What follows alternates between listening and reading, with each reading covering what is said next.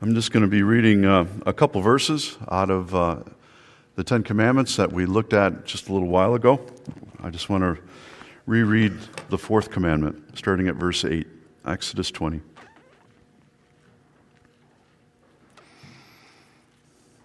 Remember the Sabbath day to keep it holy. 6 days you shall labor and do all your work, but the seventh day is the Sabbath to the Lord your God. On it you shall not do any work. You or your son or your daughter, your male servant or your female servant, or your livestock or the sojourner who is within your gates. For in 6 days the Lord made heaven and earth, the sea and all that is in them, and rested on the seventh day. Therefore the Lord blessed the Sabbath day and made it holy. I remember whenever we stayed with Arliss folks in Florida, they had a huge barometer sitting at the end of their hallway. And two things I noticed about it is, for one, it never moved. It seemed like it just never moved. But then once in a while, when it did move, even though it was completely sunny outside and there wasn't a cloud in the sky, you knew within hours that a storm was coming, because that's what a barometer does. It shows your air pressure, and it's a good indication of storms. And you know, I think in some ways that's how it is with the fourth commandment. It's a bit like a barometer. But instead of obviously telling us about air pressure, it tells us something about our spiritual health, giving you some indication on how well you understand and, I think, appreciate God's gift called rest, Sabbath rest. Do you know Sabbath rest was given to us for our enjoyment, as well as for our spiritual and physical health? It was meant to be a blessing. Is that how you see it in your family? Is the Sabbath a blessing, or does it just seem like another day to you? Some people, they think that, well, yeah, but observing the Sabbath, that really was just kind of an Old Testament thing. And we live under grace now, so it really doesn't matter how we spend the Sabbath, how we observe it. It's really up to us. But is that true? I think there's been a real change that we see occurring in our country. 50 years ago, when I was little, there was a lot of rules that you had to follow, wasn't there? And when I hear about my parents and my grandparents and how they had to observe the Sabbath, there was even more rules. But I think in some ways we've gone to the opposite extreme, where pretty much anything goes now, and somehow we've got to find a happy medium. We've got to find a way to observe it in a way that is pleasing to God. Not that it's a hardship, not that it's an obligation, but we see it as a gift. Again, something to enjoy. I think for too many, they see the fourth commandment as being more of a suggestion nowadays rather than an actual command. I mean, if someone in our church broke the sixth commandment, it'd be pretty clear, right, that was wrong, that thou shalt not kill. Or if the elders went for a home visit and they went into your house and there was a great big golden Buddha in one of your corners of your living room, well, elders might have something to say about that, right? And they'd say that because they love you and they don't want you to do things that would be harmful. But what about the fourth commandment? Why aren't we concerned about this commandment? Why don't we ever really think much about if we're breaking it or not? And I think that's why it's important that we spend the next couple of weeks looking at what Sabbath rest is all about. This morning we're going to look at it more according to what the Ten Commandments say, and then we're going to look at different aspects of it in upcoming weeks. But before we get started, let me mention a couple things about it in general. First, it's the longest and the most detailed of all the commandments. That alone should show you that it's important in God's eyes. Of all the other commandments, this one is the longest. It's important that we shouldn't take it lightly. The fourth commandment is also one of two commandments that are put positively. You have the fourth commandment. Which is the other commandment that's put positively? Anybody? Honor your father and your mother, the next one. Otherwise, the other 8 are it's more like you shouldn't do this. It's more of a negative thing. Having said that, I also think the fourth commandment is probably one of the most controversial of the 10. I think more books, more articles have been written about the fourth commandment than any other of the commandments. I think it's safe to say that our world and even God's people, we're not entirely clear how we're supposed to observe this day, how we should do it in a way that's pleasing to the Lord. Think about all the Sabbath rules you had to follow when you were younger. Kids today, they just have no idea what that was like. And I'm not going to get into a lot of that this morning, but there really was a lot of rules. And those rules almost took on a life of their own.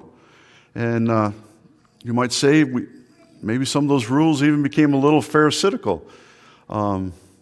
Maybe in your house it wasn't, but I know in the house that I grew up in, it did seem that way. And instead of this day being a day of blessing, it just seemed, to me as a kid, a day where you couldn't laugh. You really couldn't have much fun. There's just a lot of rules on what you couldn't do. And so this morning I want to talk about this commandment in general, and that's we're going to apply it and see how, start looking at our own lives and is our Sabbath observance pleasing to the Lord? And again, we all have to answer that for ourselves as we feel led by the Holy Spirit. But this is an important question to ask ourselves and to talk about as a family. And so the first thing I want to say about the Sabbath rest is that it's a creation principle. It's a creation principle. It's the Lord's day. In the book of Exodus, you will find the focus of the 10 Commandments are about remembering. It's about looking back. It's about remembering. Remember the Sabbath day by keeping it holy. And the reason verse 11 gives us for this is, for in 6 days the Lord made the heavens and the earth, the sea and all that is in them, but he rested on the seventh day. Notice the Sabbath day, it's not being invented by Moses later on in life. This is something that was instituted by God right from the very beginning. It's a creation principle. And after he created all things, saw that it was good, the Bible says he rested in Genesis. Rested not because he was tired, because our God doesn't get tired, but he rested because he wanted to enjoy the day. He wanted to delight in the day. He wanted to reflect on all that he made and how he saw that everything was good and perfect and right. And so he enjoyed it. That's a little bit different than for us, though, because we're finite beings. God is infinite.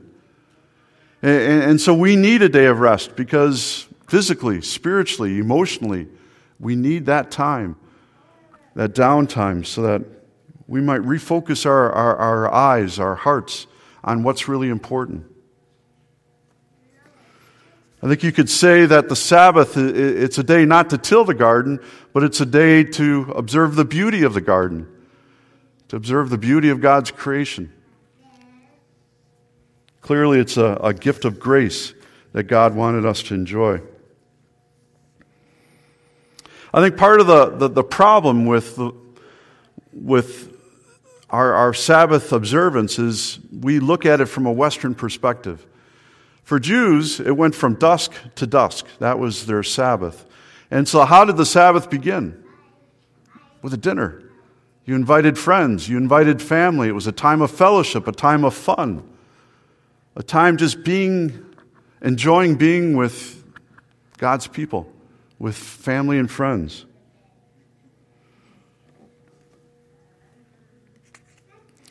For a Jewish person, the Sabbath began with great joy. And then after that time with family, then the next morning is when you went to the tabernacle, you went to the temple, you went to church, and you worshiped the Lord. And then out of that time of rest, that time of refocusing your eyes back on God, then in the afternoon, you enjoy the gifts of God. You enjoy the beauty of creation. And you go out into the world and offer those around you God's shalom, God's peace. And that's something each of us can do. For most people, Monday through Saturday, it's quite a rush.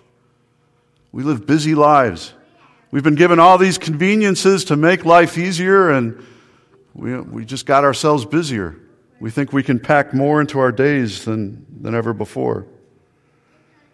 And because life is so busy, Sunday, rather than being a day of rest, a day to enjoy, a day to refocus, has been become a day really to catch up on your errands, to do some housework, wash the clothes, or maybe the opposite of that is play so hard that come Monday morning, you're exhausted because you never really took the time to rest, to refocus your eyes on the only one who can satisfy us and fill us and give us what we need the most.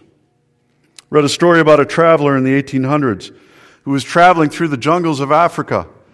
And apparently he hired some locals out of one of the villages to carry all his belongings, which apparently was quite a bit because he was going to be there for quite a while. Well, the first day they marched rapidly and they went far. And the man, he had hopes of getting to the village he was aiming for in just a couple of days. The second morning, the tribesmen refused to move when it was time to leave. They just sat there and they kind of looked like they were in thoughtful reflection. I mean, they just sat there. They were not packing anything up. They just sat there. And when the man inquired about the strange behavior, the man was informed that they had gone too far and too fast the first day, and they were now waiting for their souls to catch up with their bodies. That ever happened to you? You get to church on Sunday, and you're so tired and exhausted from the week before that you're waiting for your soul to catch up with your body. Secondly, the gift of Sabbath rest is connected to your salvation. In Deuteronomy 5, we find a little bit different giving of the Ten Commandments with some added things, some different things added to it. And we see this in the fourth commandment as well. Listen to what Deuteronomy adds to this commandment. Verse 15 of Deuteronomy 5. You shall remember that you were a slave in the land of Egypt, and the Lord your God brought you out of there with a mighty hand and an outstretched arm. Therefore the Lord your God commanded you to keep the Sabbath day. And so in Exodus, it's tied to creation, the fourth commandment, but it's a little bit different in Deuteronomy 5. There God says, you were once slaves. Remember how I freed you with a mighty hand. And so there it's more about our salvation, about our freedom in God that can only come from Him. That because He is our strength, because He is such a mighty God, and He can free us from sin, He can free us from our whatever we've been enslaved to. It's a day to remember that, to reflect on that. This is something we need to remember each Lord's Day. We're called to remember our great salvation in Jesus Christ.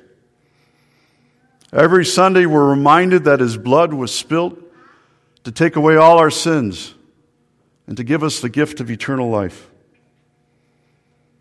Because of what Christ accomplished, we're no longer in bondage to sin, but we've been set free. And that's something that we reflect on every Sabbath, which we did just a little while ago. And just as God saved His people from Pharaoh and provided for all their needs, and was their comfort as well. He continues to do this for us. And that's what our Sabbath rest should represent to us. That God is our Creator, Exodus, and our Redeemer, Deuteronomy. That true rest can only be found in Him.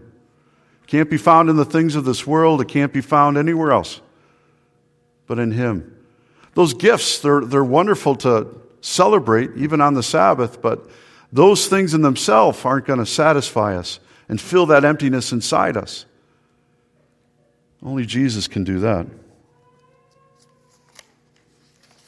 And I think really it's kind of a reminder to us of the eternal Sabbath that awaits us, that we're all going to get to enjoy one day when the Lord calls us home.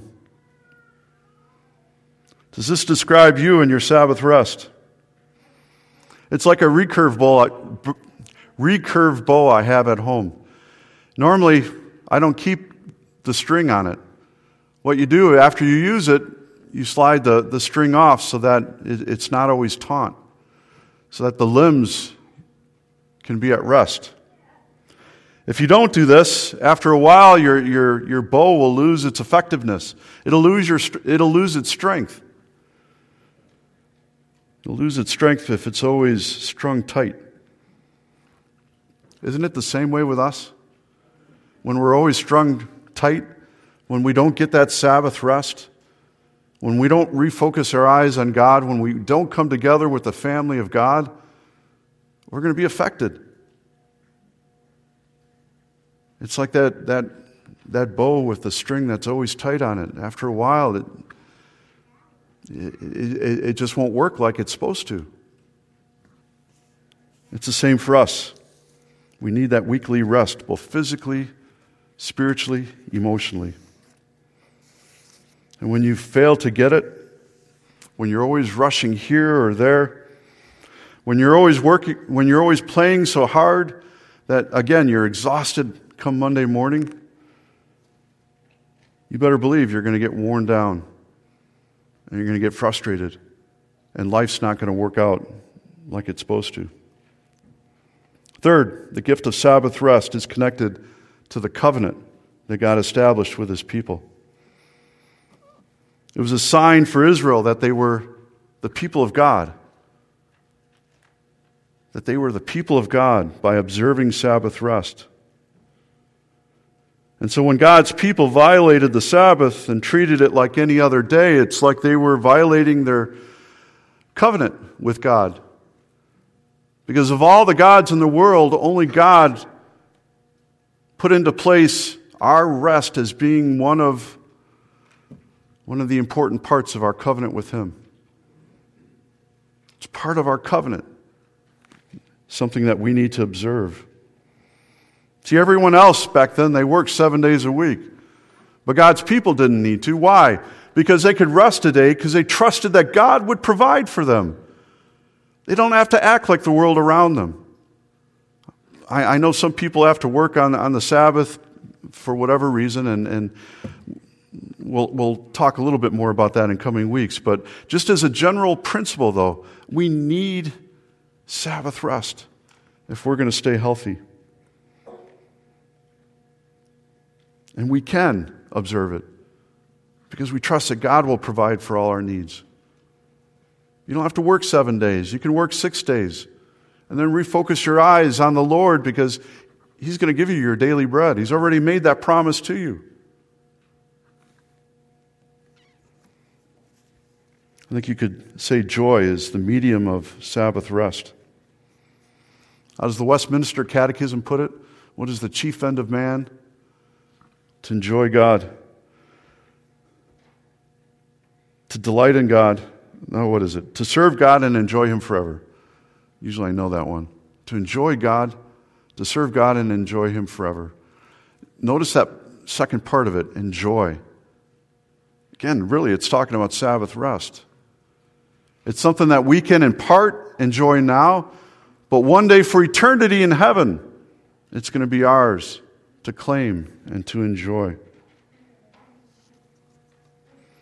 Every day, every Sunday as you rest, again, it's a little glimpse of our eternal rest that awaits us and the joy that will fill us when we have that rest forever.